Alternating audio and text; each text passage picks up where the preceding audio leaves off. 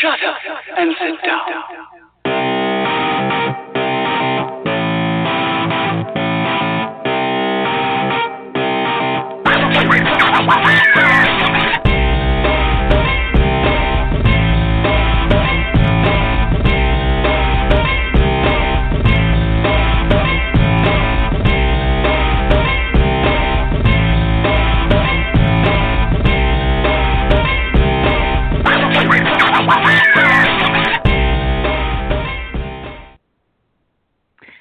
Good evening, everybody. So about 5 minutes ago, my mom called me, and she says, I know you have your podcast thingy, but I wanted to ask you a question. And I said, I do have my podcast thingy, and you can ask a question.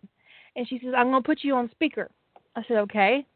And I get a whole bunch of highs from a whole bunch of people that she's having a stitching bitch. Anyways, and my sister is there, and she asked me, she says, I'm going to ask you a question. I just want you to answer it. I said, okay. And she said, she asked me, what are the 3 things that you will never want to run out of? And I said, tea, clean underwear, and hand sanitizer. And she said, I told you. And then she hung up on me.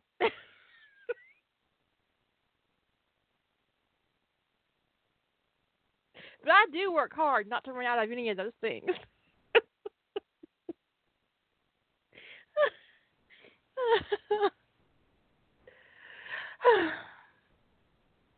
Anyways, that was... Is that really a list I would include with my Mother's Stitching Bitch Club? I think so.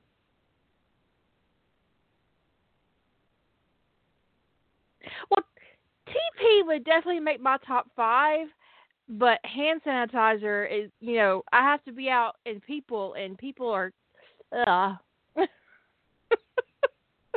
people don't wash their hands. I have to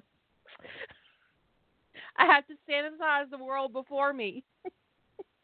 I also keep a tiny little can of Lysol in my purse. I'm not kidding, I do. Okay.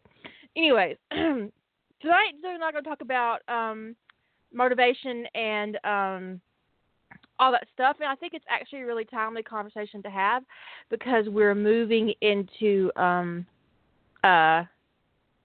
having a different kind of challenge environment starting in August. And for those, we our tribe is changing a little bit, and we're going to have this expanded year-long challenge. And I think it's important to talk about how to manage your time and your creativity and all that stuff. So that's what we're going to talk about tonight.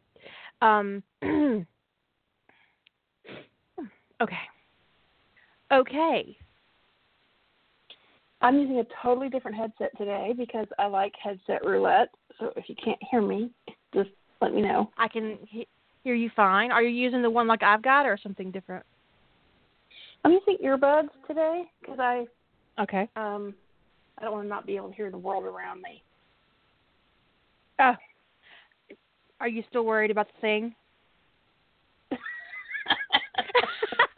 Did you put the thing on the patio?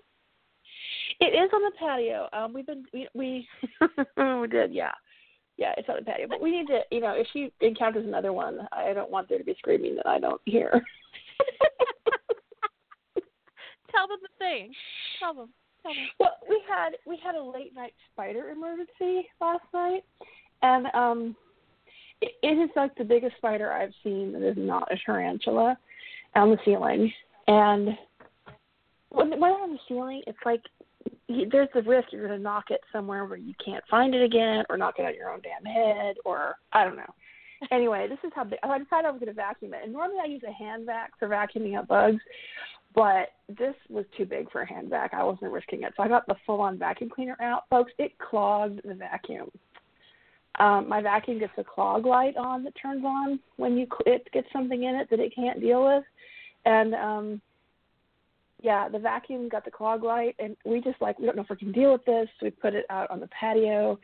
And I've had spiders live for multiple days in a vacuum before. So we're a little bit worried about its survival, so we left it out on the patio last night in case it got free, and it was pissed off. But then we had to stay up and watch TV until the wee hours of the morning, and last night she eat ice told me cream. it was somewhere between a tarantula and a wolf spider. Yeah, it was big. It was fucking huge.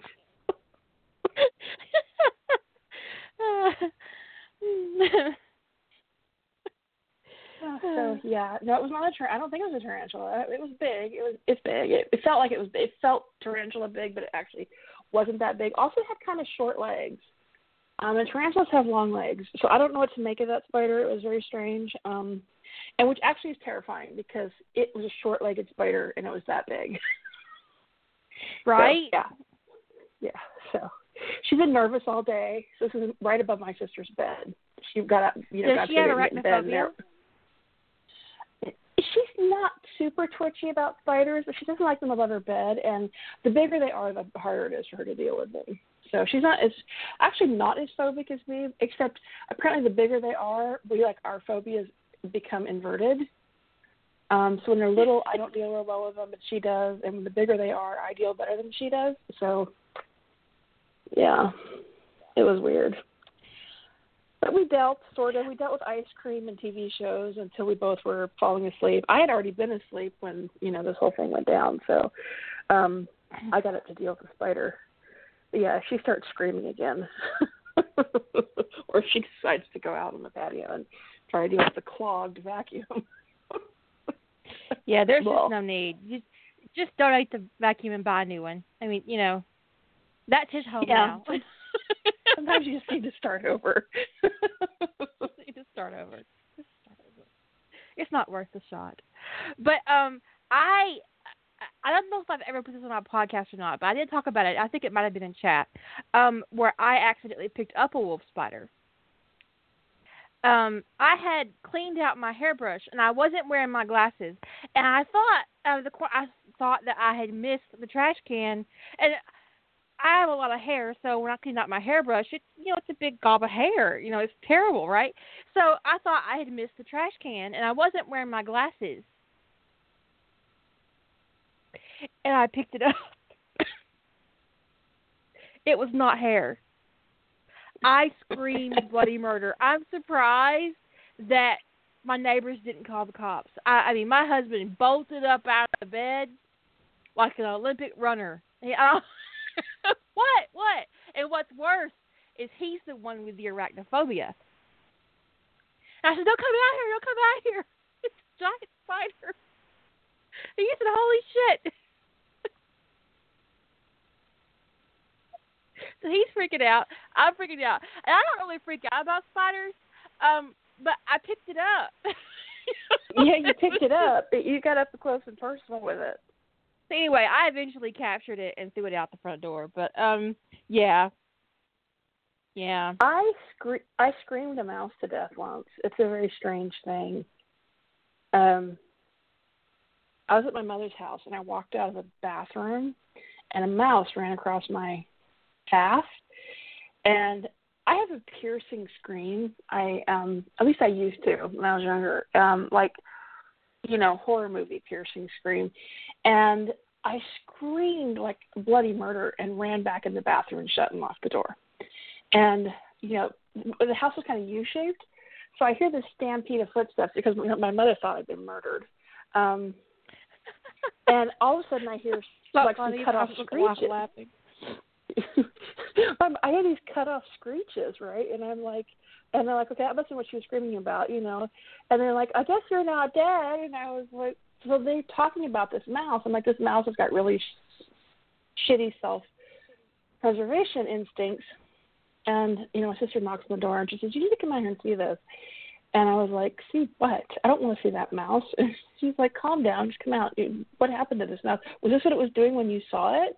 I'm like, what do you mean, was this what it was doing? And I go out, and this mouse is running in circles. Just running in circles in the hallway. As fast as it can, it's running in circles. I'm like, why is it doing that? She says, I don't know. And I was like, well, it wasn't doing that when it scared the shit out of me.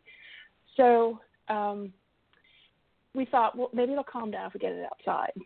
So we did it in a very strange way. We kind of put a bowl and a flexible cutting mat under it, and it just ran in circles in the bowl, and they put it outside, and it just kept running in circles until about 2 hours later it dropped dead. We're dead, and I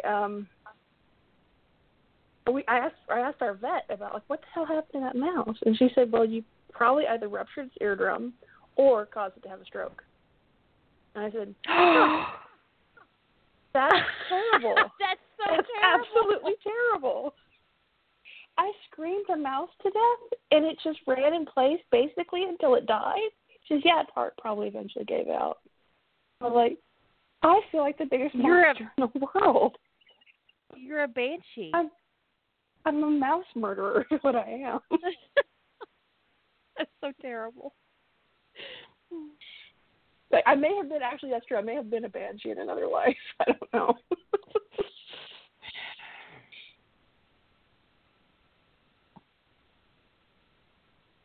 But yeah. It was this terrible, tiny little field mouse, right? It was not like, she said, basically I scared her mouse to death, whether it was because of the ear or because it had stroke or its little heart gave out, whatever. I do not know what the kind thing to do is in that kind of situation because I've never encountered that situation before. No, I mean, what do you do? I mean, just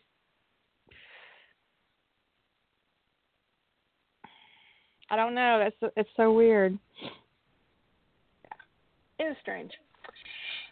Okay.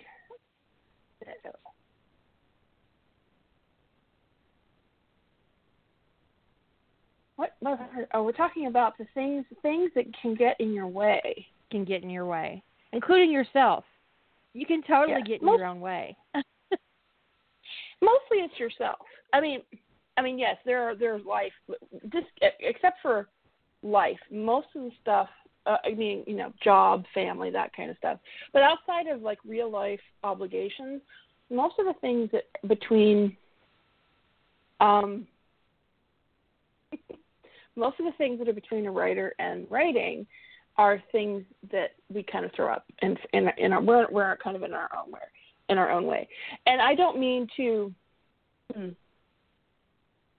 I know there's sometimes a lot of anxiety that can go along with a lot of different aspects of writing, and there's in no way meaning to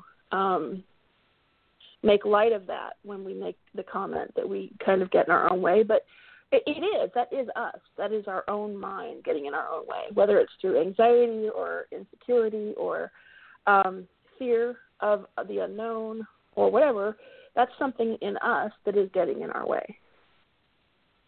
And, I think it's kind of like finding out strategies to honor and acknowledge that and work around it rather than, cut yourself down about it. But I think people kind of self-flagellate a lot when they have problems. And I'm not sure that I think that that's a helpful strategy.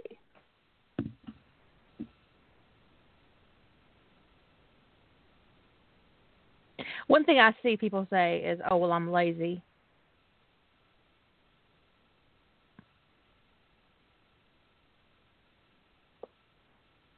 Or I can't do this because I'm lazy. I can't write in that fandom because I don't know enough, just tearing themselves down.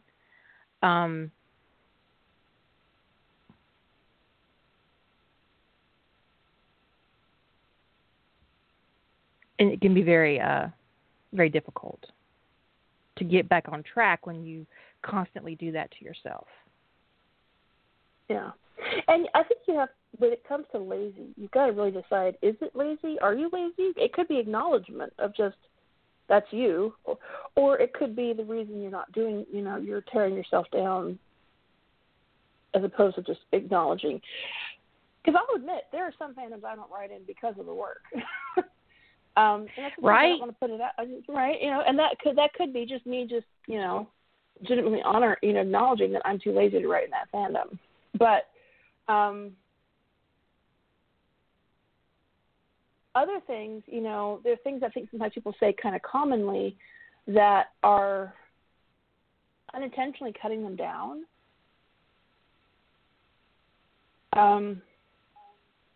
Things like, well, I'll never finish anything anyway, or sometimes lazy is a kind of cutting themselves down.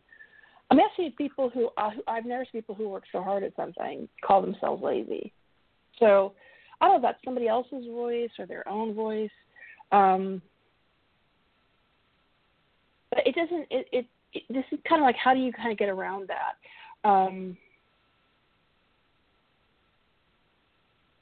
The things we see people get into, I'll never get caught up. There's no point in trying. I'll never get caught up. So let's say you get started on a writing challenge, you get started, especially if you've got a deadline. Deadlines can be anxiety provoking for people, but they can also be motivating. And deadlines are about how do you balance the anxiety versus the motivation. If deadlines always send you into a panic, maybe any kind of structured challenge is not for you.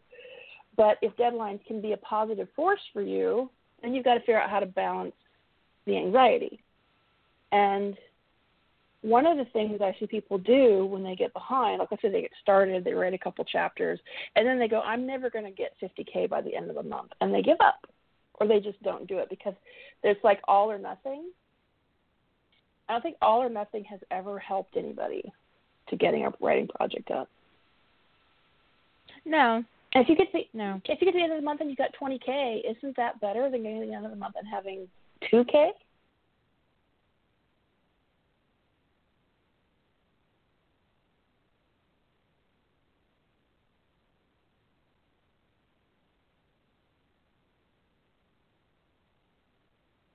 I tell people all the time, if you write every day, if you write 500 words every day, at the end of the year, you have a novel.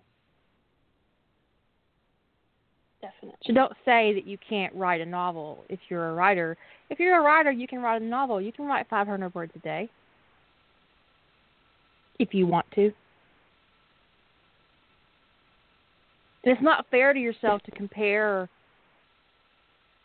your productivity with somebody else's.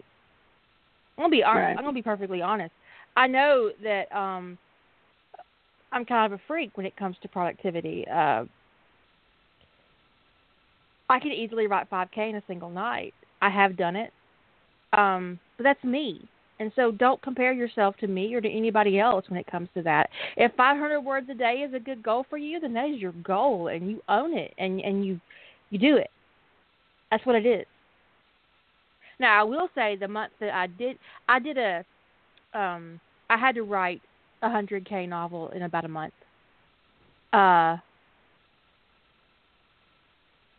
No, this was something I had to do. It was required. I had no choice.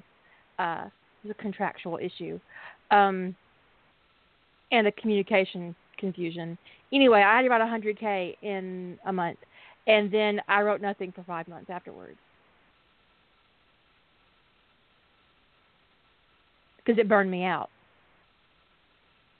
Because when I say that I wrote 100K in a month, I wrote 2 drafts of 100K in a month and edited and presented it to my agent.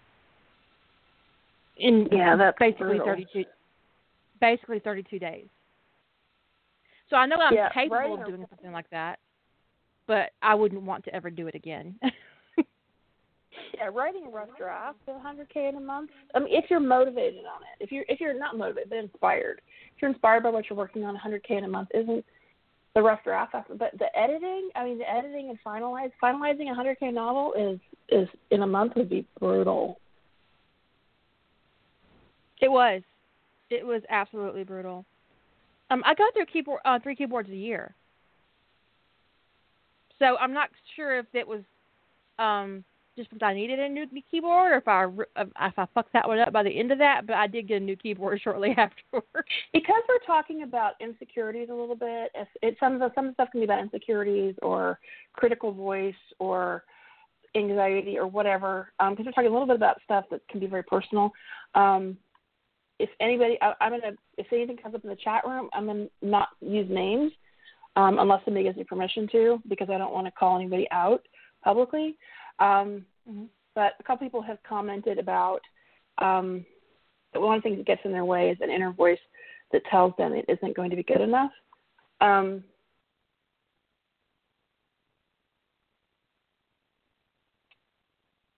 it's really hard to silence a voice that tells you that something isn't going to be good enough. And I can think of several reasons why people have that voice. Sometimes it's a parent voice. Sometimes it's just fear. It's a fear thing. It's about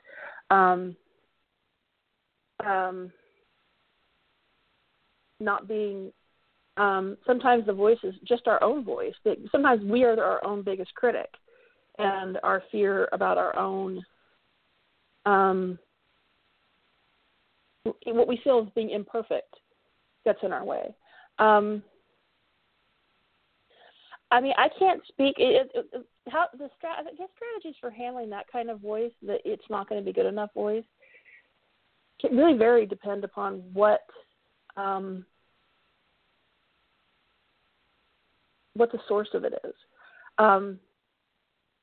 For me, when I was younger, it was most likely coming from perfectionism and OCD. It was a lot of the OCD anxiety based, that it wasn't ever going to be perfect. And I would tell myself it wasn't going to be good enough. But what I was really saying was it wasn't going to be perfect. And one day I had to have it's sort of like the come to Jesus meeting with myself, that it was never going to be perfect, that was true. It was never going to be perfect, but that it was going to be good enough, because they're not the same thing. And my perfectionism was really getting in my way. And when it comes to OCD, I have to kind of, balance. It's one of the strategies I went through in therapy about how to balance. Letting the OCD kind of just be, if it wasn't harming me, but that I have to kind of be ruthless about controlling it when it's getting in my way. And when it comes to perfectionism almost more than anything else is something I have to squash really hard. I have to really just step on that voice really hard, because it can be paralyzing.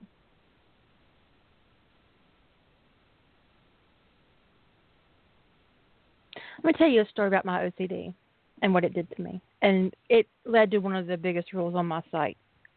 And that's the rule about no constructive criticism, which I think is a fucking myth. Anyways, this person pointed out something in a story in what might have been about, 5 stories in. And I deleted the comment. I was like, fuck it, I'm not going to mess with it. But it kept bothering me and bothering me and bothering me. Now, for those of you who listen to my podcast a lot, I have a lot of work in progress. And even then, I had a lot of work in progress. This particular mistake preyed on my mind for about 24 hours before I had to get up out of the bed in the middle of the night to fix it. And by fix it, I mean that I went through every single work in progress I had, fan fiction and original, to check for this particular mistake. Currently, I have over 1 million words in works in progress, and at the time, I had about 900,000 published work on fan fiction.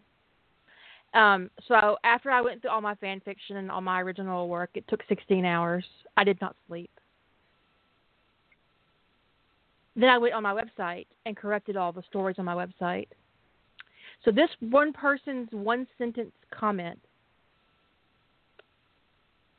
kept me awake for basically 46 hours.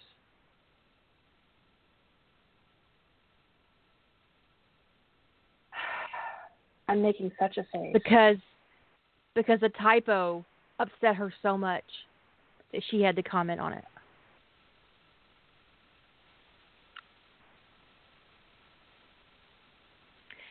And for the record, after going through basically it was probably 2 million words of writing, I found that error exactly once in the story that I posted on my site. But I could not stop looking. I literally could not stop looking. And it doesn't, and I also looked at my rough drafts. So it wasn't just final products I was looking at. I was looking at rough drafts. I was looking at notes. Anything that was digital got a look through. Because of one typo that one person pointed out to me. And I go to my doctor and I tell her I need my medication because this isn't good enough. And I told her what happened, and she was like, I hate nitpickers. But obviously I had a problem. Beyond this asshole commenter, I had a problem. And so I got more medication, and I made rules for myself, and I made rules for my site. And that's why. Because after I finally got it all settled, I slept for 2 days.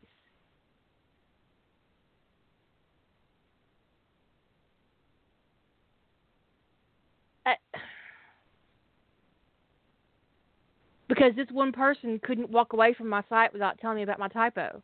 And maybe that sounds crazy to someone who doesn't have OCD, and you don't get it, and you don't have to get it. But I am the person who's gone away from my house 40 minutes and had to turn right back around because I couldn't remember whether or not I locked my front door, and it was driving me nuts. So I had to come back to the house to check the door.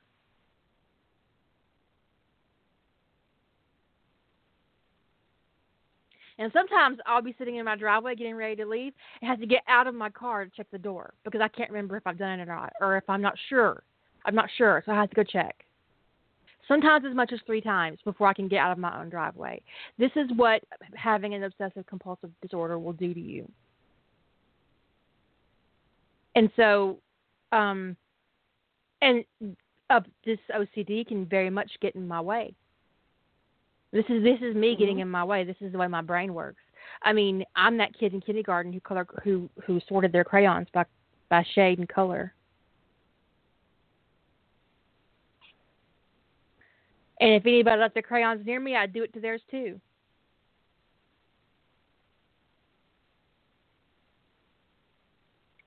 I'm with you on that one. When it comes to things that are colored,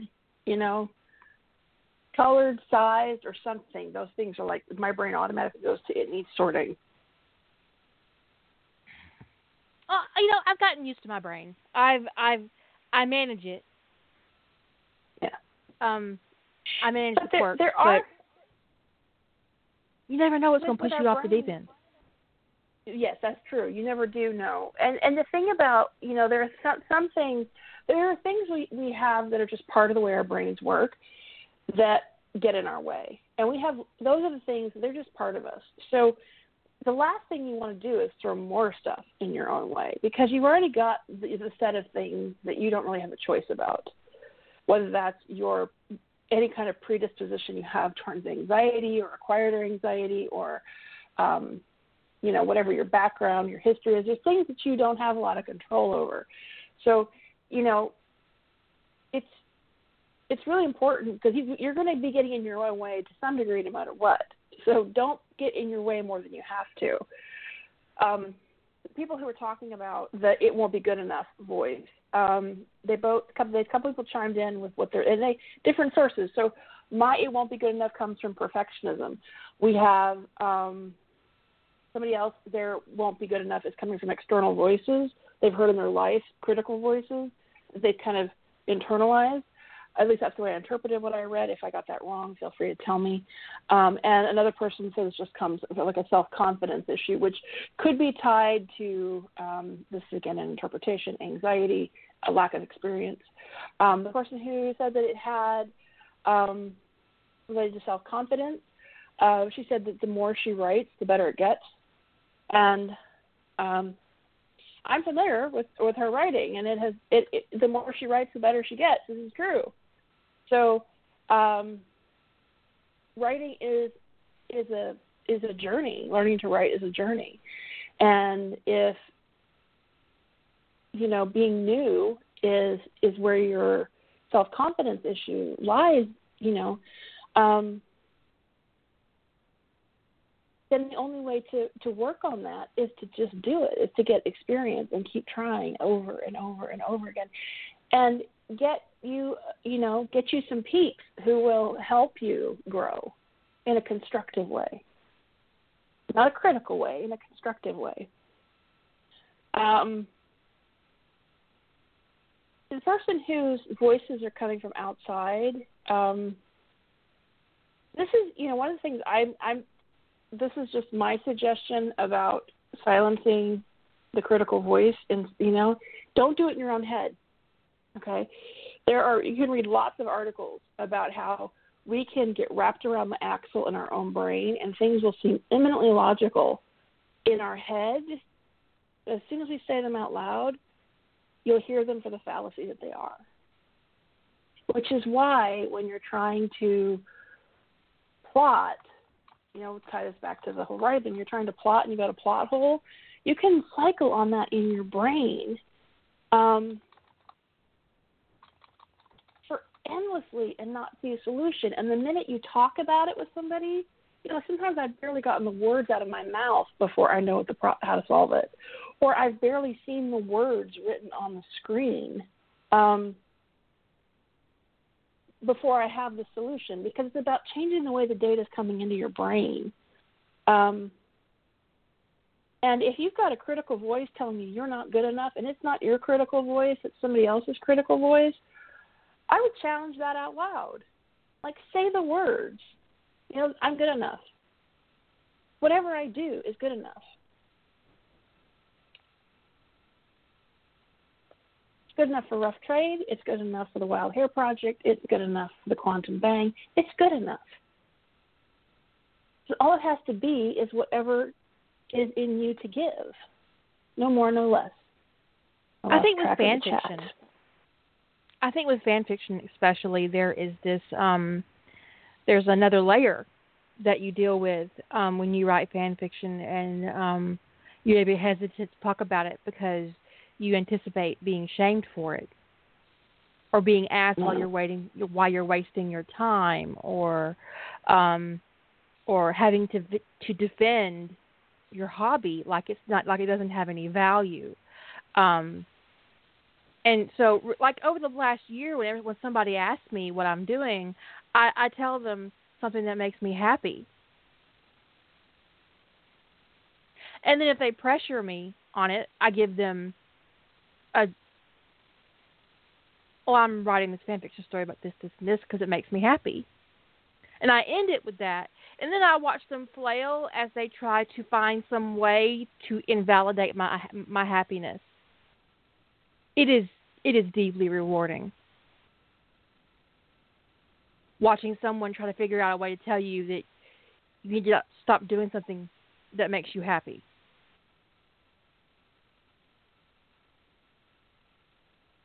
It's amazing. It is a very liberating moment. Try it. You won't regret it. And if they do have something come out of their mouth, it's like, oh wait, you mean I can't do stuff that makes me happy?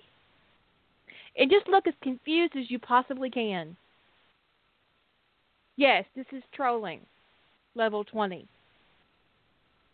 Own it.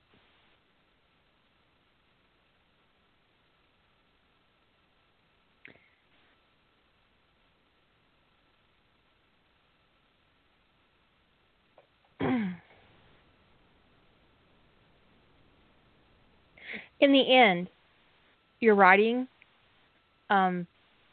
you only have to please you.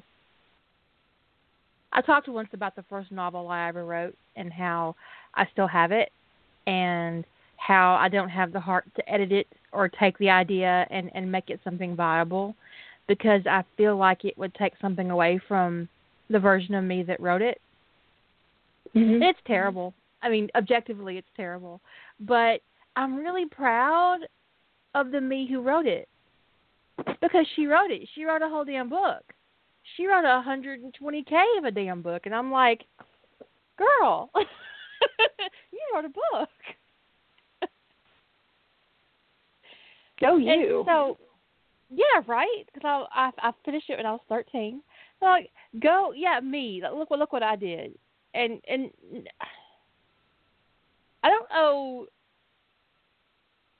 I didn't owe the world a good book. Owe the world your writing. It only has to be good for you. And if somebody else is enjoying it, great, fine. If they don't, fuck them.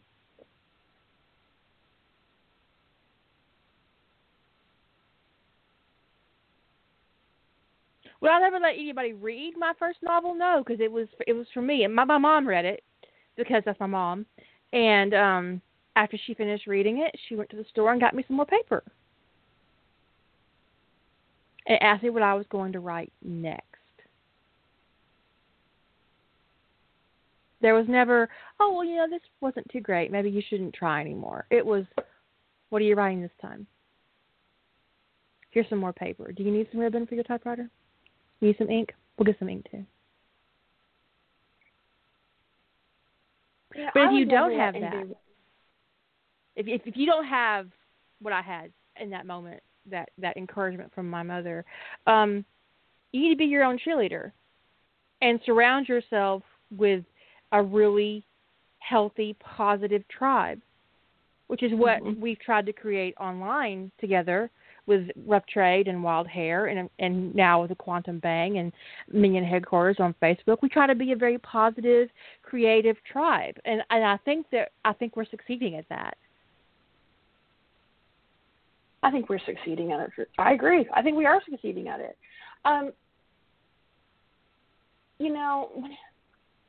When it comes to fan fiction, you can go and try to find someone who's qualified to judge if it's good enough. And anybody who's willing to judge your fan fiction is not qualified to do it. It's a recursive argument. It's circular. It's because there is no answer. It's because the only person who's qualified to judge it is you. Do you like it? Yes. Does it make you happy? Yes. Post it. Is it the story? Or even if you don't post it, is it the story you wanted to tell? It's just for you. I would never let anybody read that first novel I wrote. Not because I'm not pleased with what I did when I was a sprout. I'm very proud of myself. Now, this day and age, I would just be all up in the, there's a little bit of, oh, my God, the first thing I ever wrote in my life is one of my most hated tropes, which is amnesia. And it's just, I'm a little horrified by it. There's no fixing that. If I was 13-year-old today, I would have a WordPress. I'd be posting my shit. Look, read my stuff. I would too. There's no doubt about that. In fanfiction.net. Oh, but it's because I was into that when I was 12 or 13. I was really into it. I'd have been all over fan fiction now. The thing is that if critical voice, if you've gotten a lot of critical voice when you were young, especially about creative pursuits, it is going to be hard. Fandom, any kind of writing is a hard road to hoe. There is no doubt about that because fandom cannot shut its fucking mouth, which is part of the reason why the Wild Hair Project exists. It's part of the reason why the rules in Rough Trade are the way they are.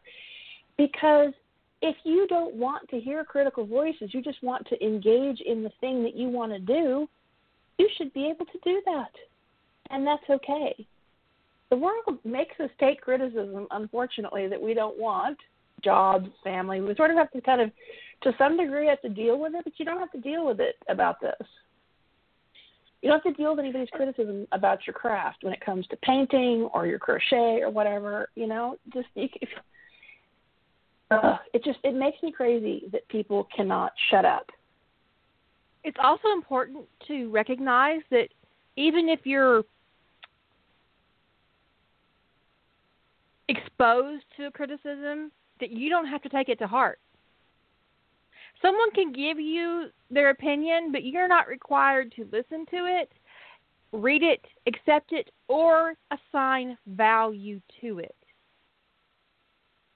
An opinion doesn't automatically have value. Don't fall into that trap. No. Opinions. Just, you look at the comment section anywhere, opinions have no value. But a lot of people automatically assign a certain value to an opinion. But like Boo says, opinions are like assholes.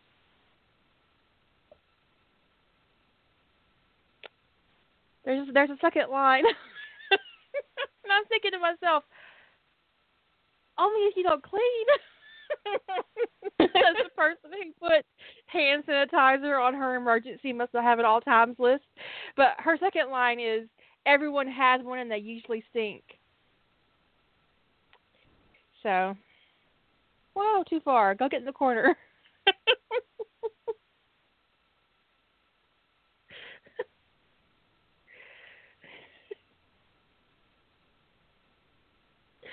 But, that reminds me of that terrible thing that happened in my chat room once. And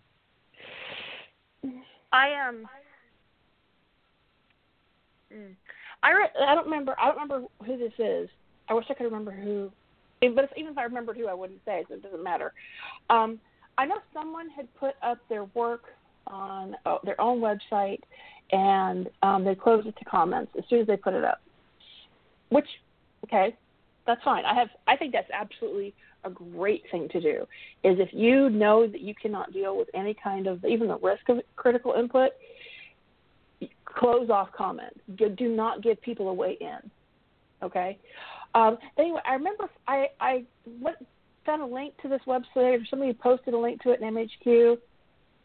Oh, it might be. Okay, it might be you. Anyway, so I read the story that somebody posted a link to it in MHQ, and I really enjoyed it. And I get to the end, and comments are turned off.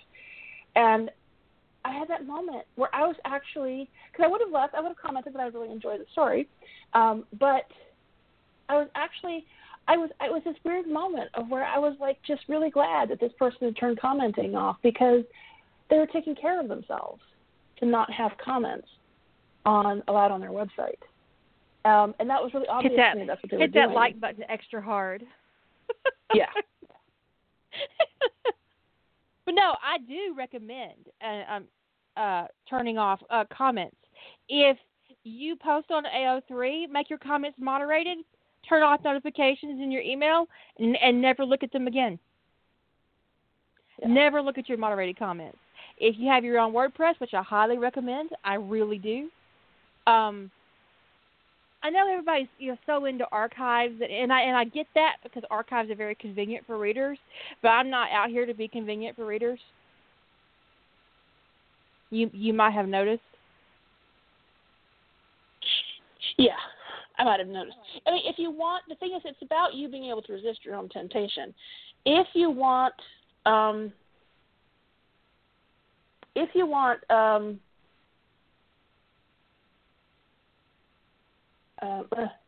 brain fart. If you want to put your story on an archive so that it will live for all eternity, put it up on the archive on AO3 and orphan it immediately. Post it and orphan it. That means you will never be able to touch it again. You will never receive notifications about that story. It will be part of the anonymous pile of orphaned works on AO3. But again, you'll never be able to get it down. So if you're thinking you want to bail on fandom or whatever, but if you're sensitive to the critical voices, you could never go in and look at the comments, because the comments will be there. Nobody will have any control over them. But the other option you could do is you could post on Wild Hair, and if you don't want comments, just send a moderator a note. Turn them off. That you want comments turned off, and we can turn comments off on your post. That's not a problem. Believe me, there are not many people who want that. So it's not like it's a heavy moderation burden to turn off somebody's comments. And if we had and also, if you're on Rough Trade and you don't want comments, let me know. I am more than happy to turn off the comments on every single one of your posts. I don't care to do that at all. Take care of you.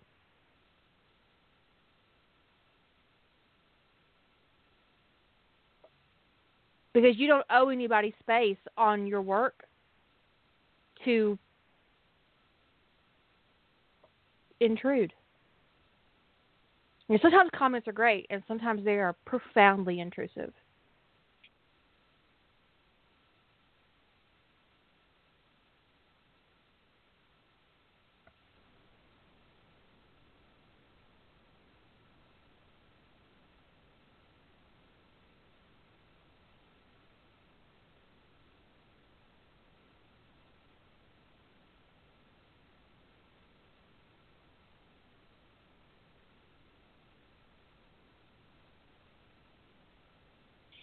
somebody asked me once,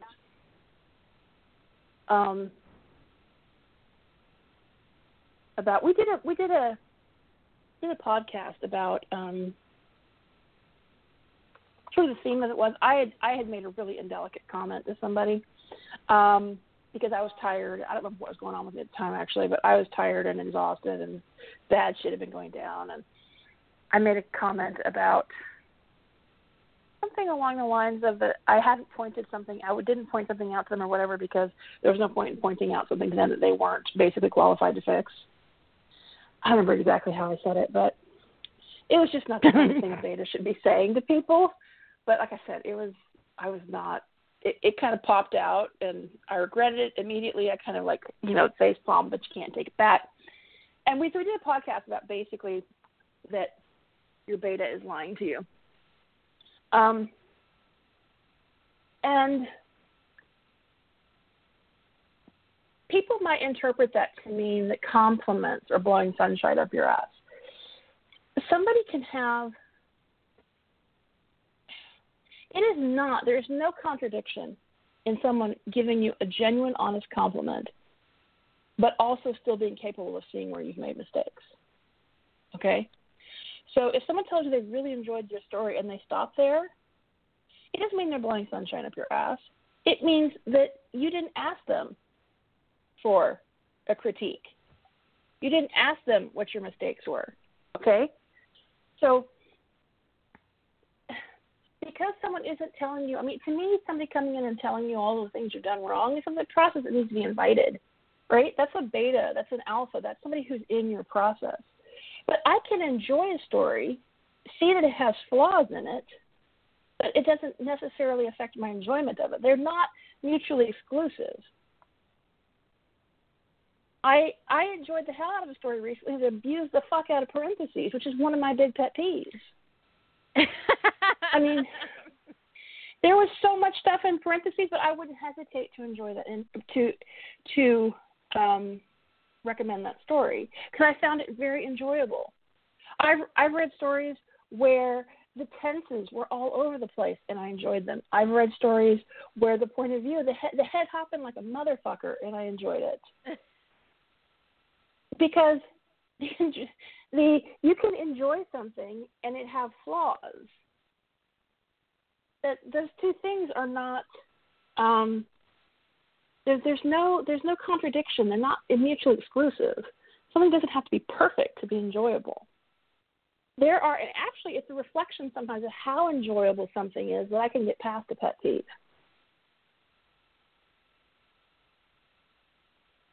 So if present tense is actually something I don't usually like, and I'm recommending a story that's in present tense, to me it was so enjoyable that I got past that. So if you're a really critical person, self-critical person, and people compliment you, don't assume that compliment, because you're assuming that there's tons of faults they're not telling you, which may be true or may not be true, but don't mind read for starters. But the second thing is don't assume that the compliment is bullshit. Just because they're not critiquing the fuck out of you doesn't mean the compliment's not genuine. I would love, if somebody invited me to talk to them about their parentheses usage, I would love to do it. If it's not invited, all I'm going to say is I really enjoyed the fuck out of that. Thank you. But that's the only kind of comment. But my enjoyment is not negated by the parentheses. My compliment to them is not invalid because we didn't talk about their abuse of parentheses in the narrative. Right, smack dab in the narrative, talking to the reader, for fuck's sake. Yes, it's a big pet peeve. But so if you've got that voice that is negating your compliments because you feel like people are being polite or because they aren't being critical of you, if you feel like it's not a compliment, if it's not couched in criticism, no. You just need to shut that up. Just shut it up.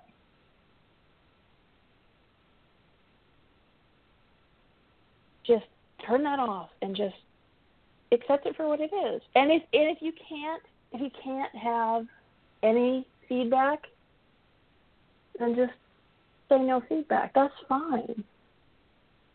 No, Ellie, no. You troll. No. Brackets are worse. Why aren't you in the corner? I put you in the corner.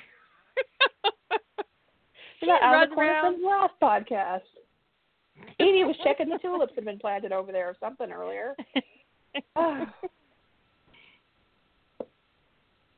So somebody asked about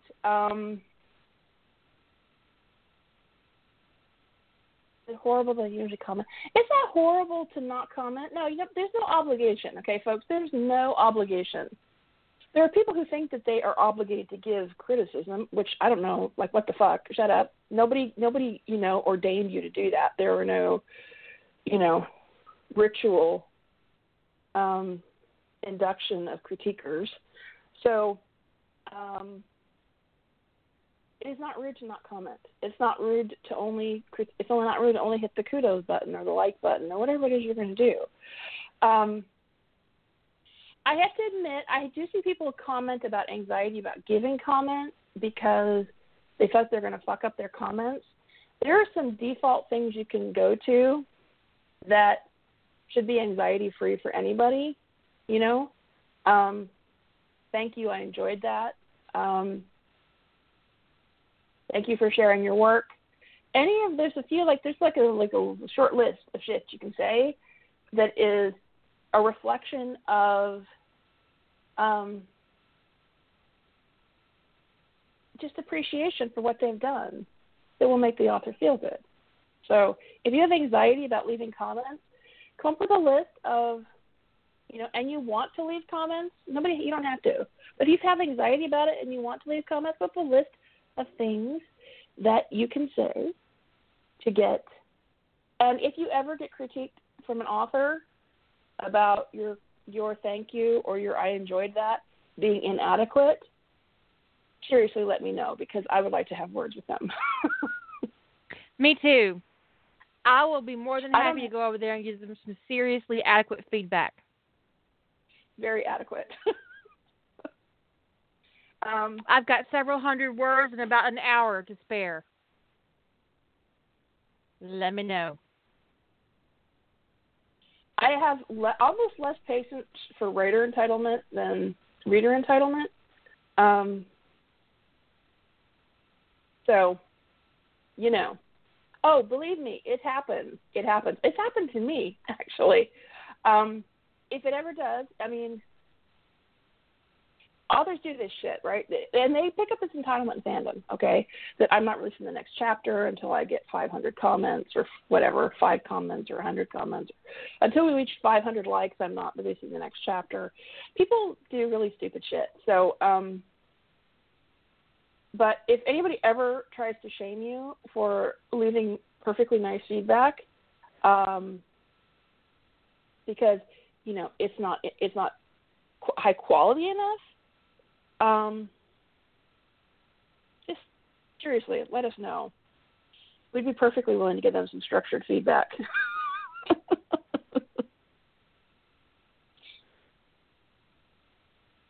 Because why I don't go out of my way to dissect stuff when I'm reading for pleasure, I'm more than willing to give them some seriously constructive feedback about their GMC, their characterization, their plot. I might have to copy and paste it and put it into a Word document first, but I'm more than willing to do that.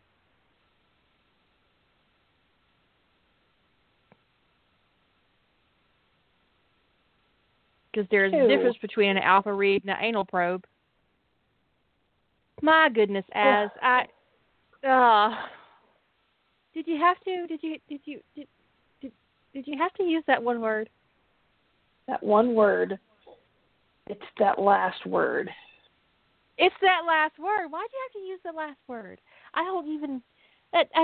Whenever I see that in the book, I want to throw the book.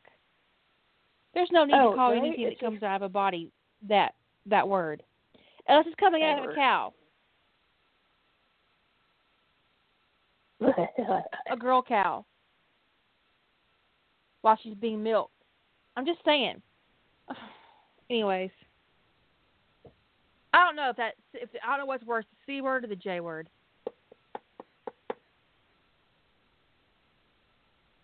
The J word? Juices. Well, I'll take that over something that evokes an infection any day. Sorry. Juices? You know what's juicy? Meat. Meat is juicy. Fruit is juicy, too. Fruit is juicy. A pussy should not be juicy. It should not be considered juicy. Any more than it should be considered... Oh. Yeah. Oh. I thought juicy just sort of mentally offends you.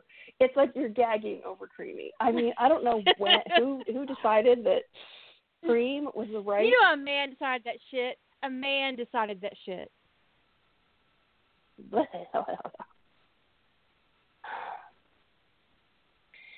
Anyway, gross.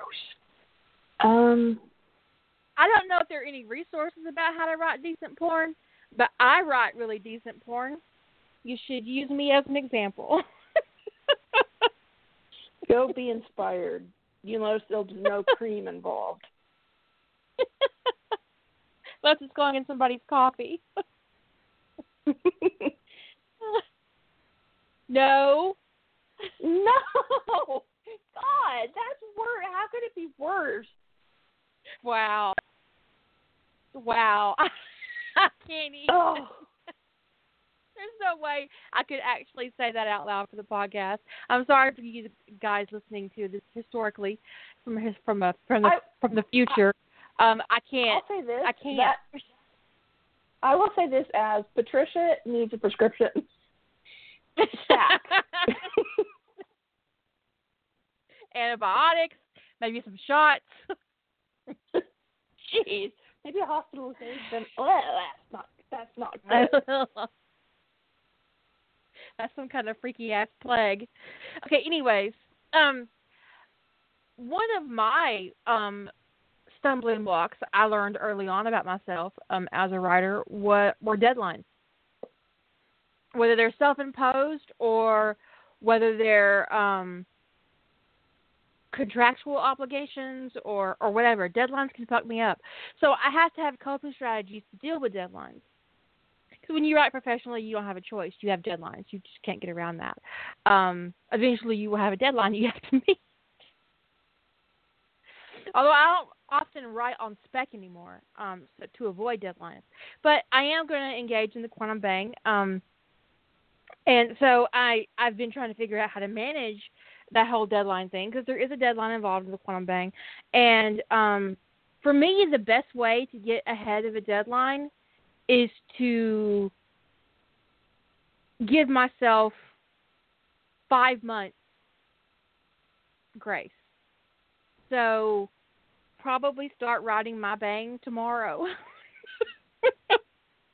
with the intention of finishing it by December. Because if I let myself get to the deadline, I'll stress myself out. So to manage my own issue with deadlines, I have to create a different kind of writing schedule. No, Ron does not. Ron doesn't do anything. Oh, my God.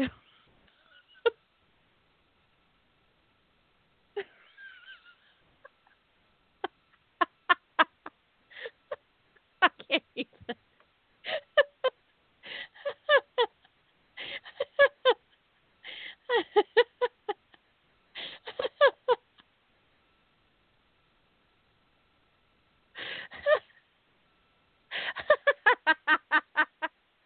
I'm sorry. We're having a purple prosathon in the chat room. I have to agree that Ravenous Rift is worse than Seeping Southern Slit, which is very difficult to say, by the way. It is. That was in a published novel. I want to say that was in a published novel. Okay. I actually noped out of that book over that. I talked about my personal pressure point. What's your pressure point? These days, not in the past.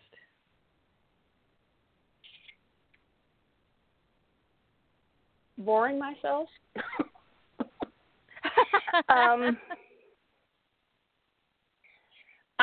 Sometimes I don't know. Sometimes I just feel really bored with everything that I'm writing, and it can kind of paralyze me a little bit.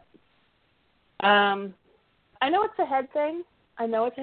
Because otherwise, if I was really bored with everything I was writing, I wouldn't be interested again a week later.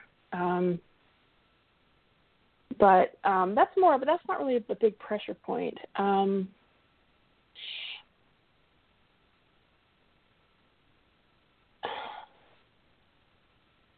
Actually, I think it's that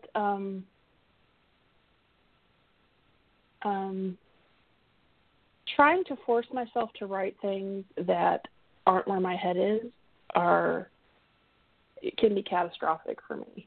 And I've done it a few times. I've actually done it probably more than people would suspect.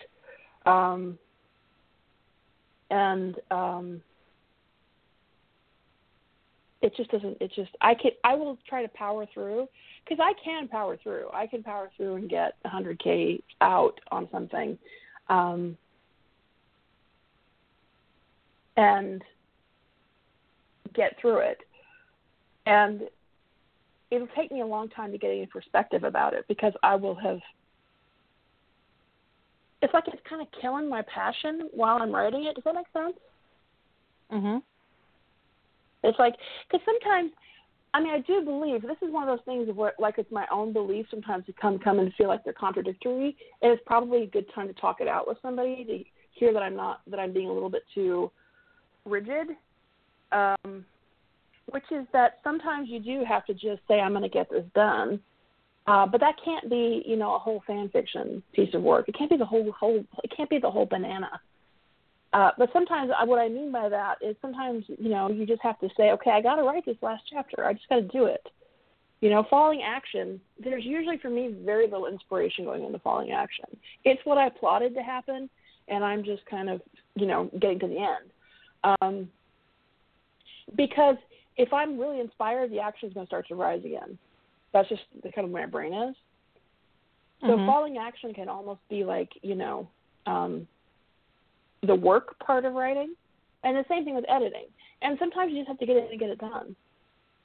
So there's that. But if it's the whole thing, if it's the whole concept, like sometimes you sign up for a challenge and you're like, what was I thinking?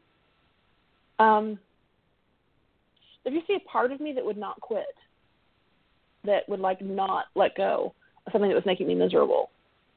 And it's just been recently that I've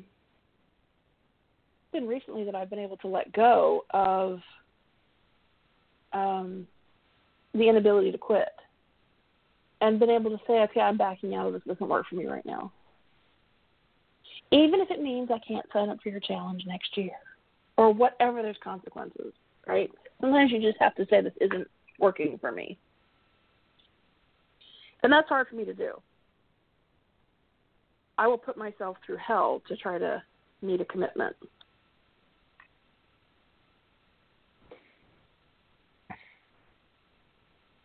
But then I remind myself, this is fan fiction. It's supposed to be fun, and I'm turning it into torture. They're crazy. You just have to I don't even... I don't even know what to do with what's happening in the chat room right now. But can't. For me, I think the second issue that I've let get to me in recent months would be intrusive feedback. I let it totally derail me during Rough Trade last November when I was doing Revenant. Was that Revenant? Or was that Synthetic? No, Revenant was in the summer. And I pretty much was derailed the rest of the year. Because I make a habit not to take feedback personally. It is always my goal to never allow somebody to impact my process that way. But there was a segment of people who hit a spot I didn't expect to get hit. Yeah, sometimes my grammar is sloppy, okay. Sometimes I kill people twice, okay, that happens. Maybe it happened more than once in Dr. Lowell. But, fine, right? Sometimes I do typos. Sometimes I use the wrong version of there or to or it's whatever, fine, okay. But to actually have more than one person question my ability to be creative really fucked me up. And I was like, I didn't even know that was a spot until someone hit it. And then it got hit repeatedly. And worse, when I put it up on Wild Hair just to set it aside for a while, I still got comments about it. And I was like, fine, I just turned comments off on Wild Hair and on my site where it's currently linked because I couldn't. If one more person asked me for the source material on that story, I was going to lose my fucking mind. And I didn't even know that was a spot, like I said, until more than one person hit it. And I was like, well, I don't even understand where that's coming from. It's like they all thought I had never had an original idea in my whole damn life. That's what it felt like, whether they thought that or not. That's exactly what it felt like.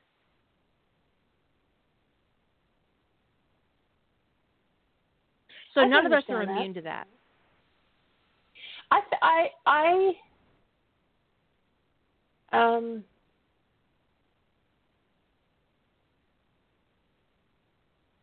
So we're talking a little bit different than rough draft issues. It's when someone is sort of, even though they mean it in a kind of they're not necessarily, because you can tell people whose intentions are passive aggressive, but when people are unintentionally intrusive, it's almost harder to deal with because they aren't meaning anything negative by saying, oh, where is this other thing? Where's this fandom? Where can I go read about this? They're obviously not trying to be twats, but it's like, well, are you not thinking? Have you ever known me to not cite source material? Have you ever known me to not credit if I was borrowing another idea? Have you ever not known me to list my fandoms that I'm using? I mean, really? Have you ever not known me to not be creative? So where is this coming from? So it can be really difficult to deal with. And the more unintended it is, the insult, I guess you could call it, the harder it is to react to. Because some of these things, we have a couple people who are like masters at crafting an insult as a compliment. Word. I banned one person outright. They can't ever comment again. Yeah. Well, they can comment, but their comment's gone back into the trash because I can't deal with it. Yeah, it's ridiculous. They're so good. And the thing is, I can spot a critique masked as a compliment. And when they're being a twat, I actually roll my eyes at people like that because it's so transparent, it's pathetic. Don't compliment me while you're actually insulting me. But it's people who, yeah, it's sort of like it'd be kind of like somebody's complimenting you on, and they describe the compliment they're giving you, and you're like, wait a minute. Your misinterpretation would be rape, and you're complimenting me for that? Really? Ew. I don't write stuff like that. I discussed the go ahead, I'm sorry. No, it's just, that came up with me on one site when somebody complimented me for something in a story that, and I don't think maybe they didn't realize what they had just described as rape, but it wasn't what was going on in the story. It was some weird, perverse interpretation of what was going on, and they're complimenting me on it, and I was like, ew, I don't write that kind of stuff. I would never have a pairing have consent issues in it. That's just gross. So it kind of makes you feel like, well, my readers don't understand what I'm trying to do. It kind of makes you question yourself, or question, did my readers not know what I write? Do they not understand me at all? I don't know. It's an odd thing.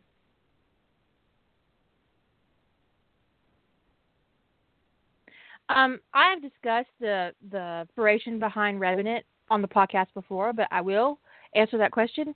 I was actually having a chat with Jilly one night, and I was listening to some music, and I had my headphones on, and there was a song that came on my playlist by Johnny Cash called The Highwayman. And I I was listening to it, and I just kind of had an epiphany. And if you've ever listened to the lyrics of it, you will see where the idea for Revenant came from. And I'll just put a link. And basically, it's a story, and the lyrics talks about how they die, but they keep going on and on and on. And yeah, it's about reincarnation. And I was like, well, what if they actually did go on? What if it wasn't about? What if their soul did move on and on and on, and they moved from? And then I talked to Jilly about it, and it just kind of came together. And that's the inspiration for Revenant, and that is all it was. And sometimes that's all it takes to get an idea. I got a lot of, I don't know, it really derailed me all the way through the end of the year. I mean, it took me it just took me by surprise.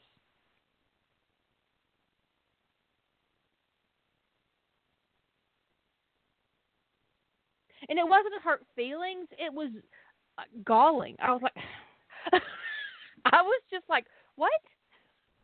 Where the fuck is this coming from? I don't, it was just, oh. I have to agree, like though, I felt like I was being accused of plagiarism, in a way. But go ahead. Yeah, I can see that, but I mean, it's not accrediting your sources is just not something you've ever, if it was a fandom or there was source material, you would obviously have said so. So, I don't know. It was such a strange thing. But I have to agree with you about that intrusive feedback can really be my kryptonite in ways I didn't expect. And it's not because I get rattled or start to question my ability to write or anything like that. It's just, well, we all can. Sometimes it's just feeling completely misunderstood. That can be very frustrating, or just somebody who just cannot let something go. I have a reader who just loves to get after me about the lack of women in my stories. It just goes on and on and on. And it doesn't matter how many women I put in a story or not. It just never ends. She just can't let it go. I mean, I just delete all her comments at this point. I've tried banning her IP address, but, she either uses some kind of VPN service or some kind of anonymizer or something that allows her to just keep emailing me. Women on my block list, so all of her comments go into the trash folder automatically. That would probably work. But it just starts to feel sometimes that there's a lot of different things that intrusive feedback can bring up. And it was probably one of the first podcasts I ever did with you was about my own epiphany about how fandom had trained me about female OCs. And so we've talked about that quite a bit. I did a post on my own site about female OCs. Now, when I'm doing OCs, I don't, because I used to automatically, without even thinking about it, make OCs male. And now if it's a toss-up between whether or not it's reasonable for the character to be male or female, I make them female. I swing to this side of female over male if there's not a reason why the character should be. Unless I am using characters I've crafted before. Because if I'm saving myself some effort by using characters that I've used in another story, that just kind of negate the time saving to have to make female characters. But anyway, I am trying to kind of overcome that. I don't use very many canon female characters because there's not a ton in the shows that I watch, movies I watch, universes I write on. There are not a ton of female characters that are canon that I actually want to write about, that I actually like, that are developed enough to catch my interest, which means I'm going to have an interesting female character. It's going to be an OC. So anyway, this one person just likes to harass me about this whole issue. And Wow, kiss my ass and hers too. If you're listening, yeah, it's just, and I think you probably are. it's just and in general, it doesn't bother me. I feel like I've done what I feel is a reasonable thing to do to course correct that kind of fandom indoctrination about Mary Sue's. And I do my best to not get caught, to not let myself just sort of subconsciously buy into it. And I try to, when I am like, even to the point of like, I try to very actively avoid, except for Ziva, really. If I'm in a fandom like where I need to break up a canon couple that has a woman in the pairing, I try very carefully to kind of end reasons to end the relationship that don't involve bashing the female character. So I've tried to course correct on this female OCs and this bashing of female characters that happens in fandom. And I mean, it's at the point where it's feeling a little like bullying, what's going on with this lady. Like she wants me to write something that is to her taste or whatever, and I'm not doing it, and she's not letting go. And you know, it's just it's not that one thing, that one voice bothers me. It's the whole. What a weirdo! Well, I mean, really, what a weirdo! Go find an author who makes you happy. I don't understand. I mean, yeah.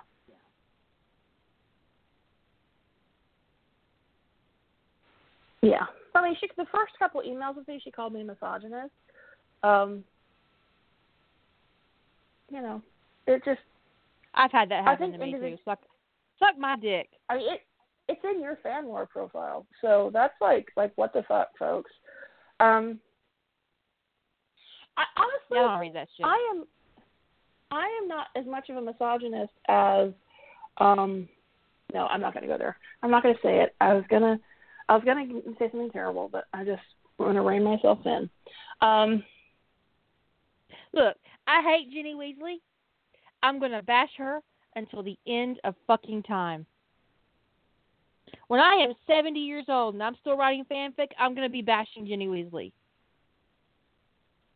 Ginny Weasley is an awful character. She was poorly constructed, poorly executed, in my opinion, and her function in the story was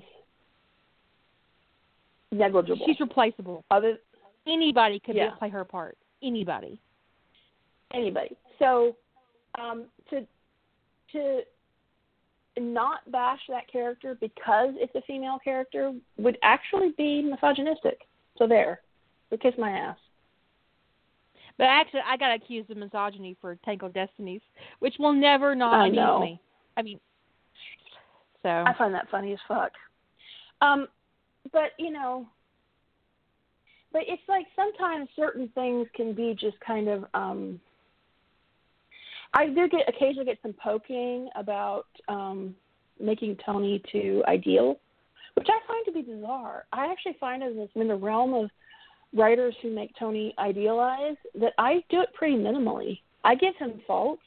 I have him screw up, but whatever. If some people think that I'm over-idealizing him or making a super Tony or whatever, that's fine. I honestly don't. Actually, to the point that sometimes I'll even will flat out say that I'm in a super Tony Evan. I don't give a fuck what anybody says about it. Just own it. If I want to He's your unicorn. Fuck that shit.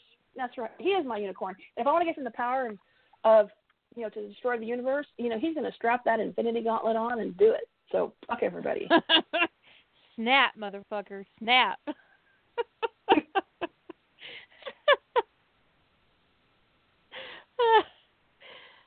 I did write one Rule 63 with Tony. I wouldn't ever write Rule 63 is not my personal jam. It doesn't really work for me, particularly not as a writer. I did write the one. Actually, I wrote two, I guess. The Horseman is sort of obliquely Rule 63, but you have to dig for it if you don't know If Found, Please Return. But I wouldn't, like, this is a case of I would not make myself unhappy with my writing to prove a point to somebody. So that's why I haven't written a whole bunch of girl. Oh, but if you did if you did write some big ass series, turning a male character into a female character, she'd still complain. Of course she would. Because why can't I just use an existing female character? Why do I have to? I mean, there'd be a reason. It wouldn't be good enough. Do you think she's a Tiva shipper? No, the first story she bitched at me about was Journey Home, that my cast was all male, and that it was just kind of disgusting and it was true, I had put a bunch of male OCs in that story. Bunch. I'm not saying the disgusting part was true, but I did have a bunch of male OCs, and I could have made some of them female. There was no doubt about that they did not have to all be men. And that was actually where my epiphany came from, was about her, was actually over the Journey Home, which is that why was this cast so rife with? And then she was unhappy because she was like, the one character, like, she like the one female character who actually has fucking lines in your story is the bad guy. Well, she hadn't read far enough to see that things straightened out with Sam Carter. She was just pissed off that, Sam had issues and was kind of being a little bit hostile about it. But, whatever. It just never ended. This is never ending. So I guess I pissed her off about something at some point, and she just keeps going. Oh, but she that can kind of thing can, yeah. I mean, it's one of those things that's like I've been putting up with this lady since I published The Journey Home. So it's been years. But it's like the intrusive feedback is most of the time I can deal with it. And then sometimes it's just like either it's just worn me down or it just makes me tired or somebody just hits on something I didn't know bothered me. You kind of build up an immunity to certain things. You're kind of like getting inoculated. The more they do it, the more you roll your eyes and delete it. And then somebody finds something new to say that kind of hits you in a different way, and you're like, oh, that's really upsetting. And you just kind of go into a great big deep funk. Right. And it just throws me off so badly. Like, why did they say that? You didn't even know that was a spot until someone poked it. So, yeah, I get it. So this is a true story, folks, is that at one point, when I know I'm not in a place to hear feedback, okay, or the risk that I'm going to hear something shitty, I don't. My comments go to a folder anyway, and I just don't check that folder until I'm ready to deal with shit. I went through, I don't know what all was going on at this time, but there was a lot of stuff going on. And I knew that I wasn't going to be writing again if somebody said the wrong thing to me. If someone spoke I was just in a fragile place. And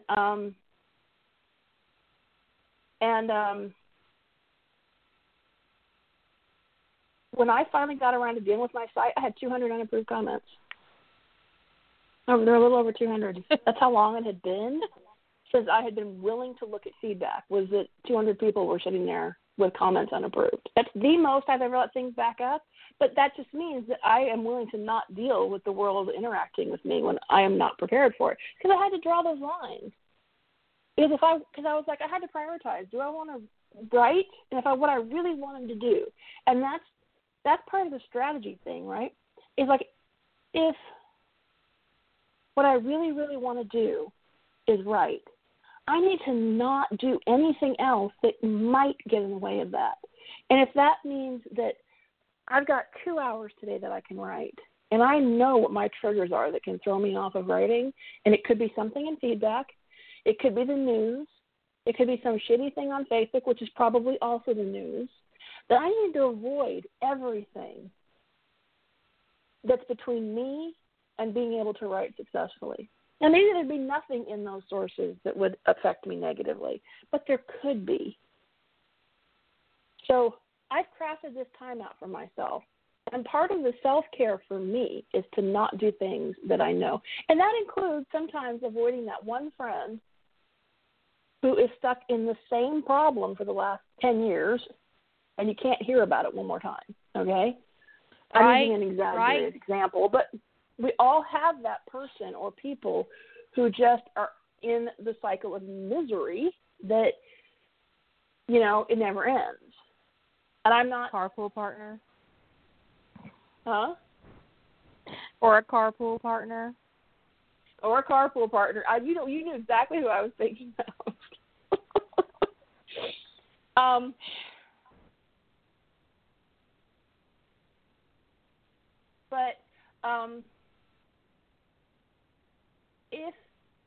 If what you want to do now I don't know how she can avoid the carpool partner, unfortunately. That's one that's a little bit difficult. But because I was specifically thinking of somebody's carpool partner, which is a very difficult one to avoid. But if it's an online friend that's that for you, avoid checking your messages. If it's the news upsets you, don't look at the news. If it's a family member who's going to say something shitty and make you feel shitty, see if you can avoid them. If you live with them and you know, just try to skirt around them. I don't know. If you don't live with them, don't answer your phone. Remember, this is if you want to be right, one of the best affirmations, things you can tell yourself, is your phone is for your convenience and nobody else's. Unless they're paying your bill, they don't have the right to expect you to answer the phone when they call. And even if they are paying the bill, if you didn't agree to some kind of terms, like you would answer the phone, right? You still don't have to answer it. And if you're incapable of not answering it, turn it off. Turn it off. You got to do. This is how you get out of your own way. Is you know what things intrude on your writing, intrude on your ability to be creative, and you avoid them. Which means sometimes for me, if I want to write, I don't get anywhere near Facebook. And sometimes it's not even the news, and sometimes it is the news, because sometimes I'm going to check on my friends, and it seems innocuous, and what I get is a face full of news. The awful news, the wrong news. Or worse is one of the things that could actually piss me off worse than that is one of my friends sharing fake news, because I expect better than that from you people. I'm just saying. So if you have to put people on snooze, I have snoozed so many people lately. I mean, you've had people on a 30-day timeout. You know, you snooze the fuck out of people. I love that feature. Unfollow people who persistently share shitty shit. You know, if somebody's persistently sharing pictures of abused animals, unfollow them. You don't need that kind of negativity in your feed. But whatever it is you have to do to preserve your mental space and to protect yourself, do it. Don't give in to temptation to let technology pull at you. If this is the writing time you have crafted for yourself, don't do anything else before you do that. So that you can don't read feedback on some other story. Yes, treat it like it really is sacred, because it is.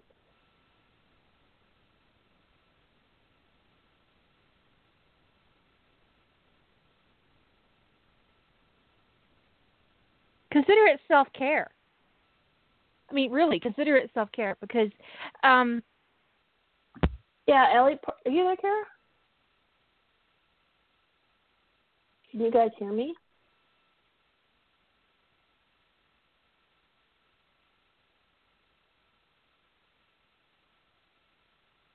I'm not sure if...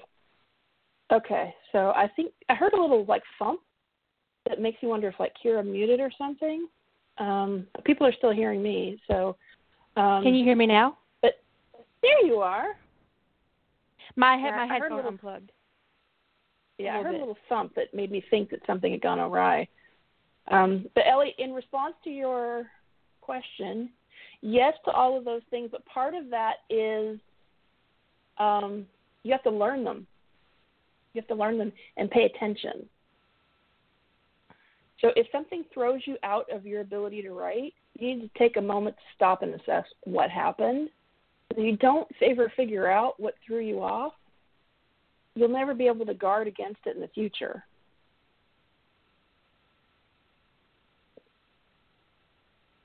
And what were you saying while you were unplugged? Oh, I was saying that that my creative. Can you hear me now? Yeah. Well, I was talking about the person in the chat room who says they can't hear. They only hear you. Of course, only you were talking at the time. So I don't know. They could just be my creative a few seconds behind. Okay, my creative time is sacred to me, and if I don't have it, it can make me miserable. It can make me absolutely miserable if I allow too much to get in the way of my my creative outlet, because it's just how I get that crap out of my head. It's how I get the stuff out of my head, and it's just how I do it. And so figuring out your triggers and figuring out what puts you off your stride, no matter what you're doing, is really important for your own self-care. And I do consider my writing time part of my self-care. Yeah, I work from home, is. so I could in theory work 20 hours a day. But I have working hours and then I have hobby hours. And I never let my working hours interfere with my hobby hours, because then it starts to impact my mental health. And I would say, frankly, that fandom and rediscovering fandom in 2008 saved me as a writer, because I was burning out and I was miserable and I was deeply unhappy and I had a lot of stress that it's difficult to talk about even now. And so, in a lot of ways, finding this outlet where I only had to please myself was very, very good for me. And so I guard that time zealously. Yeah. Writing time is precious, and we should, if you're lucky enough to have 10 hours of writing time a day, jealous. Okay, I'm going to admit I got envy. But enjoy it. Use it. You may not always have 10 hours. It may be that sometimes you'll be lucky to have 30 minutes. Whatever time you have that you've carved out, if it's precious to you, do something with it. Write 500 words. Write 50 words.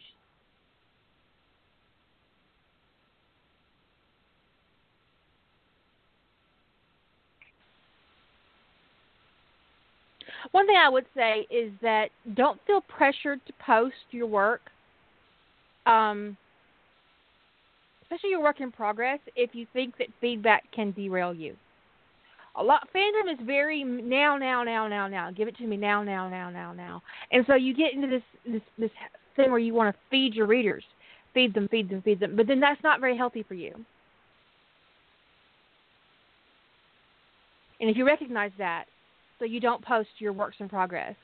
If I don't, EAD is a lot of fun for me, but if EAD or Evil Author Day it makes you stress out because you're posting your works in progress, then don't do it. Obviously, if you listen to the podcast where I revealed actual word count that I currently have in progress, you know that I'm not sharing all my works in progress on Evil Author Day. I never would. And you're not required to.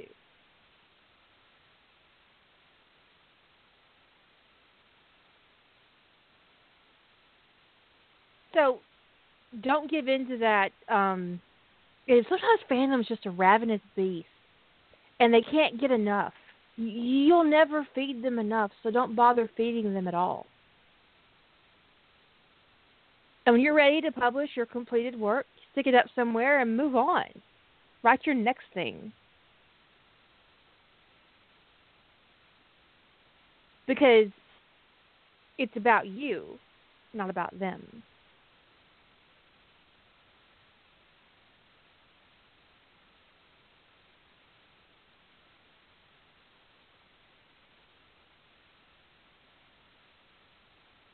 There is a place on the Rough Trade Forum where you can share your, doodles, a little bit of this, a little bit of that. Basically, you could put a work in progress up. You could put something you're thinking about up. I don't know what that forum is called. I'm trying to get, of course, I'm not signed in because I have been logged out on every single device in the last 24 hours. Right? What happens? It's like an apocalypse, a log-out apocalypse. Terms of service is what that shit is. But I haven't terms of service on any of the sites.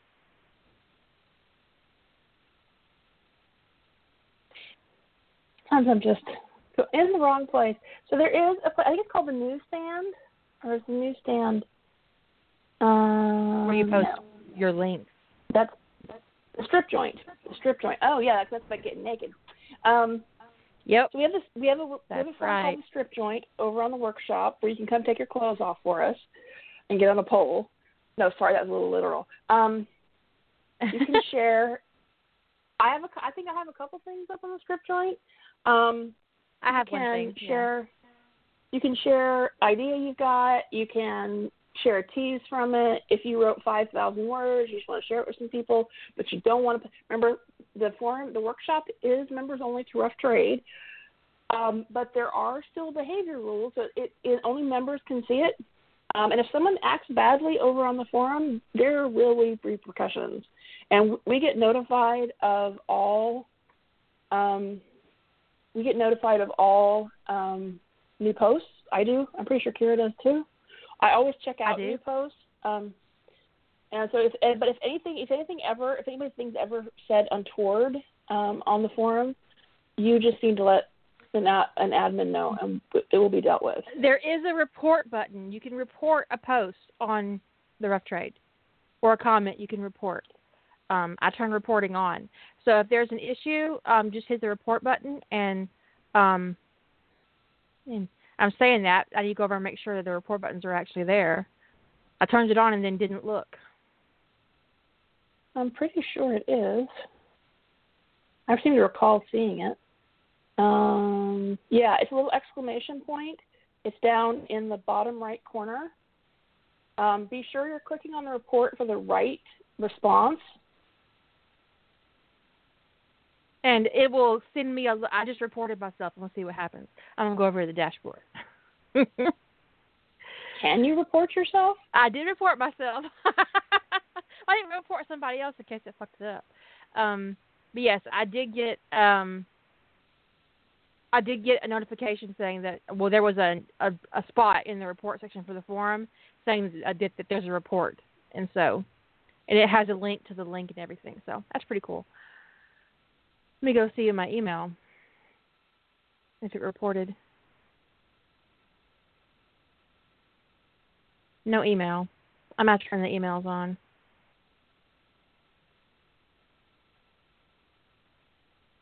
Anyways, you can report a comment on the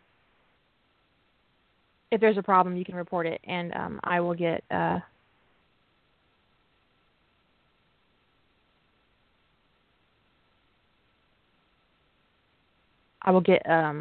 notification that there's a report.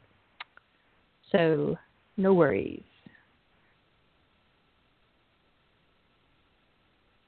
But you can definitely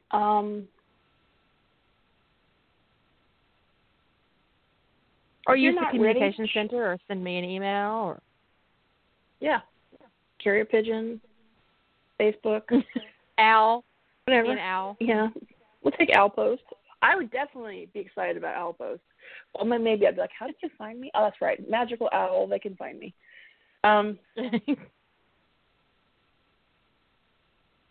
But just if you don't want to take the risk of publishing a work in progress, because, like Kira pointed out, Ravenous Beast is pretty close to the right description for fandom.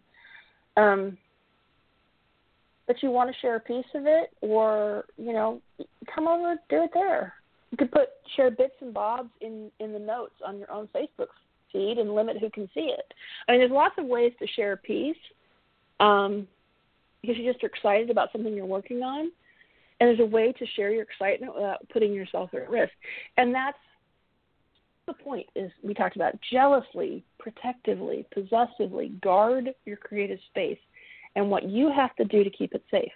And if that means nobody ever gets to communicate with you for good or for ill about your writing, then I applaud you for taking that step.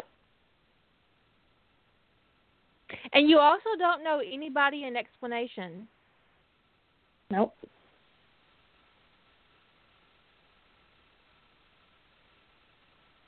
I get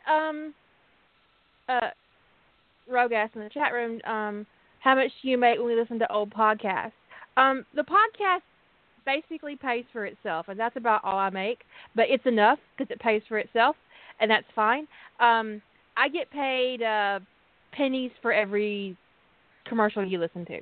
on old podcasts. And if you're on the site, I get paid pennies for the banners that you see. So if you would whitelist Blog Talk, that'd be great because I get pennies for that too. So Blog Talk, the package that I pay for, is $40 a month, and I make just about that much, give or take, every month in ad revenue. Blech. I'll get that out eventually. And if it doesn't cover it, I have donations from the site as well to cover it. So it's not a financial burden in that respect. And I want to point out that cats really love to hear me talk. So you feel free to put the podcast on when you leave the house for your cat because cats love me. You could queue up several podcasts and just let it go. If you are out there and you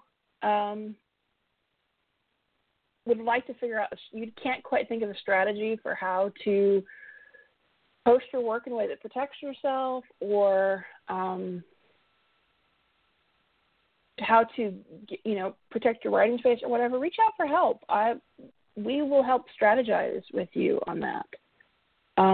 If you really don't feel comfortable with setting up your own WordPress blog from a technical side of thing, I could set up a WordPress blog for somebody just like that and get your story posted where you turn off your comments and you'll be set. So, people want to help. They want to help you be able to write. If you never want to share your work, that's fine. You don't ever have to. But if you just want better strategies for how to get more writing time, this is not about how to share your work. If you want to, we'll help you figure it out. But if you just want to figure out how to get more writing time in your life, we can strategize about that too.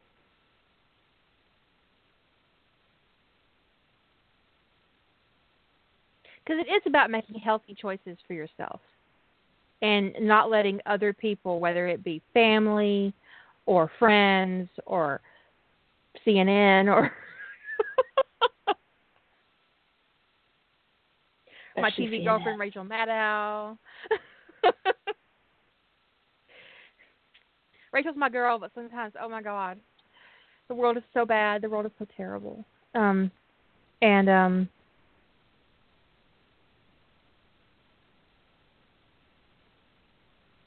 You have to figure out what gets in your way, and then we can figure out how to get it out of your way. And sometimes that might mean leaving your house. Change of environment can be so cathartic in terms of kickstarting creativity. You got to make a choice, though. You don't want to shut your creativity down. Like you've tried to change your environment and you put yourself in an environment that makes you massively uncomfortable. But most people know what environments are going to make them comfortable, where they're going to feel good, and go there. If nature relaxes you and make you feel good, go to a park. If you get there and find there's 8-year-old triplets are having a birthday party, go to a different park. Don't be stubborn. For real. Find a different park. If coffee shops are your jam and you like writing in coffee shops, and you get there and there's a lady, who is playing an out-of-tune guitar the whole time you're there, go to a different coffee shop. Yes, that was personal experience, folks. That happened. and actually it was a dude. I don't mind people playing their guitar in the coffee shop, but it was so out of tune that it was making me grind my teeth. And I left because it would have just been counterproductive to have more than one notebook.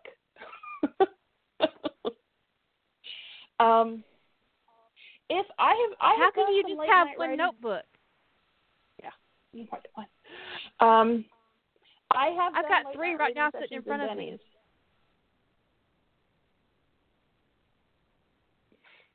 Well, mine are in the other room, but that's just because the air conditioner's in the other room. I have done late night writing sessions at restaurants.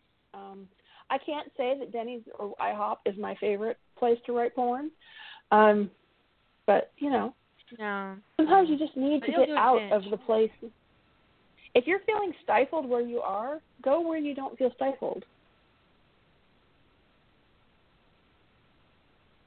On the other hand, everything about balance, right, is don't get yourself set up to the point where you have to have a pristine, perfect environment to write. Don't let it get to that point if you can help it. Nobody can write with screaming kids. I mean, there might be somebody out there, I can't say nobody, but most people are not going to be at their best with kids screaming in their ear. But if you get yourself to the point where you can only write if your environment is pristine, that can bite you in the ass just as badly as anything else.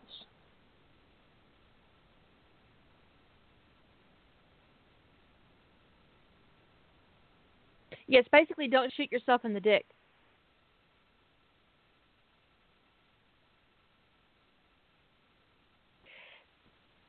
I'm just saying. Yeah. Or anybody else's dick. No dick shooting. Somebody might need that. No dick shooting. On any given day, a dick is the only part of a man that's really unoffensive, for the most part. It's what it is attached to the penis that is a problem. That's right.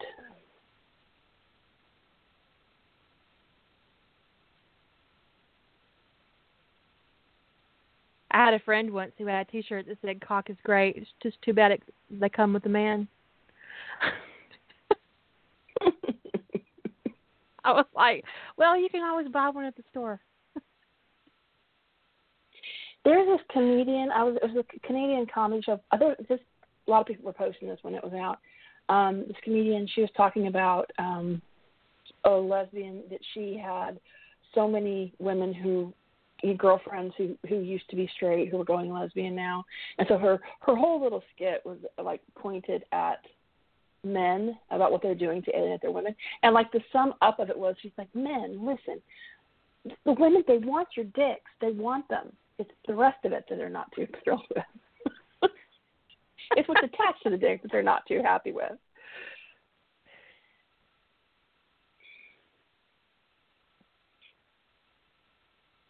Yeah, dick is great. But sometimes men not so much. Now, I'm not a man hater. I love my man.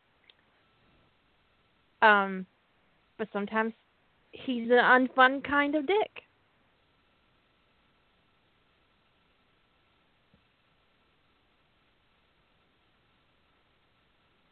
Sometimes they are.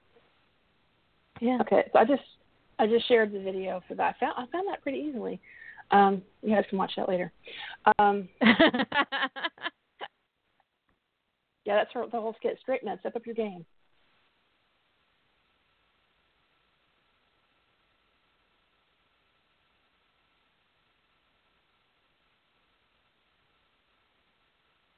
My husband once asked me, he said, why do guys that are, kind of feminine get so many women?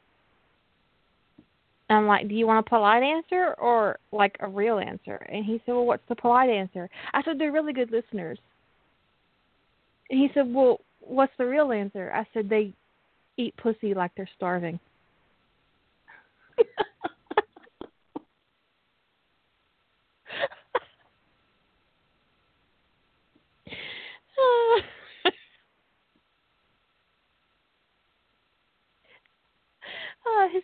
His face is priceless. Even now, years later, that amuses the shit out of me. I regret nothing.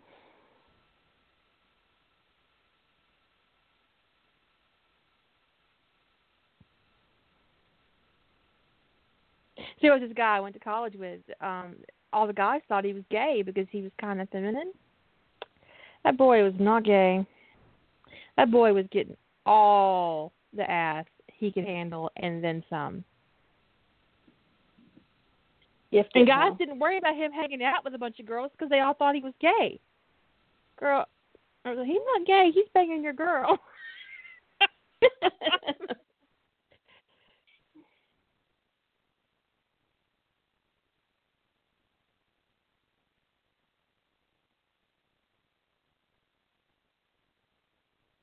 Just saying. Just saying. We have about 5 minutes on our discussion about things that get in your way. We've talked about all the stuff that Did we really... Did we hit all of them? I think so. The ones that I had listed. Well, except for research. The alpha and beta readers. We've talked about that before, and how the wrong alpha or beta relationship can ruin you. Be very careful. And what I would recommend is if you have a new beta or a new alpha, don't give them a big project. Give them something short and see how they handle it, and see if you can handle their feedback, because you don't want to give them your big word baby and then get a disaster back. So do a test run if they're new. Yeah. Because a beta and an alpha can ruin you, because an alpha read can be really stressful. Even for me, an alpha read is very stressful. I'm like, oh God, what's she going to say when she sends it back? Because it sucks. It sucks. It totally sucks. It sucks. That's why she hasn't sent it to me. She doesn't want to tell me how bad it sucks. But a beta reader, I have heard stories about beta readers that have fucked writers up so bad they quit fandom. So try to make it small, so you can. Yeah, there are people out there who are betaing they must have an agenda. I mean, they're trying to make sure fandom, I don't know, is crafted in the image that they want it to be in or something. I don't get it, but they're crazy. There's not a good explanation for that. Crazy. It doesn't matter. Yeah, you just gotta not get into it with that. And if you do encounter a really terrible beta, and you get some terrible, vicious feedback, treat it like you would if you're giving you a bad diagnosis. Get a second opinion. Yeah. And don't take that person's word as gospel.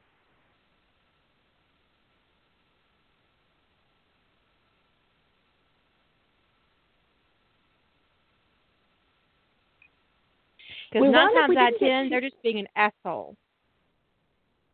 Well, yeah, definitely. I mean, unless all of the corrections are to, grammar and punctuation, then you really need to work on your grammar. Then you just need to suck it up. Yeah, you need to, yeah. But if it's just a bunch of little nitpicky critiques, like hundreds and hundreds and hundreds of them, yeah, they just like to hear themselves talk.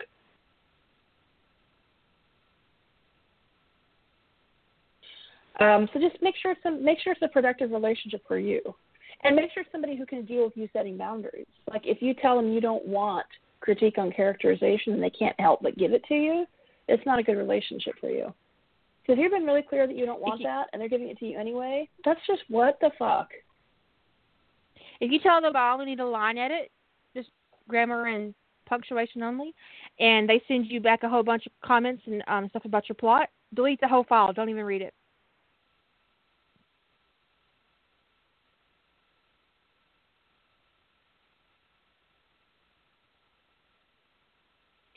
I may have been misinterpreting the question that was asked in the chat room about the Big Bang that we're doing. We decided not to have a rule about, most bangs do have a rule about beta reading. We decided not to put that obstacle in people's way because getting a beta can be really difficult, especially for something novel length. And honestly, it can be very stressful. And very stressful. And if the writing is already stressful, we don't want to put that stress on top of people who are not prepared for it. So the only requirement is the only requirement is that you need to commit to running a spell check and doing some kind of grammar checker. So that's like, but you really should be doing that anyway. If that's not your habit, make it a habit. Make that a habit. We're down to where would the beta 50 come? seconds. And I'll try to answer this in chat. Okay, we're down to 47 seconds. You guys have a good weekend, and we will talk to you later. And Grammarly is most definitely your friend. It's a very good tool. It has its limitations, but it's really a good tool. Say good night, Julie. Good night, everyone.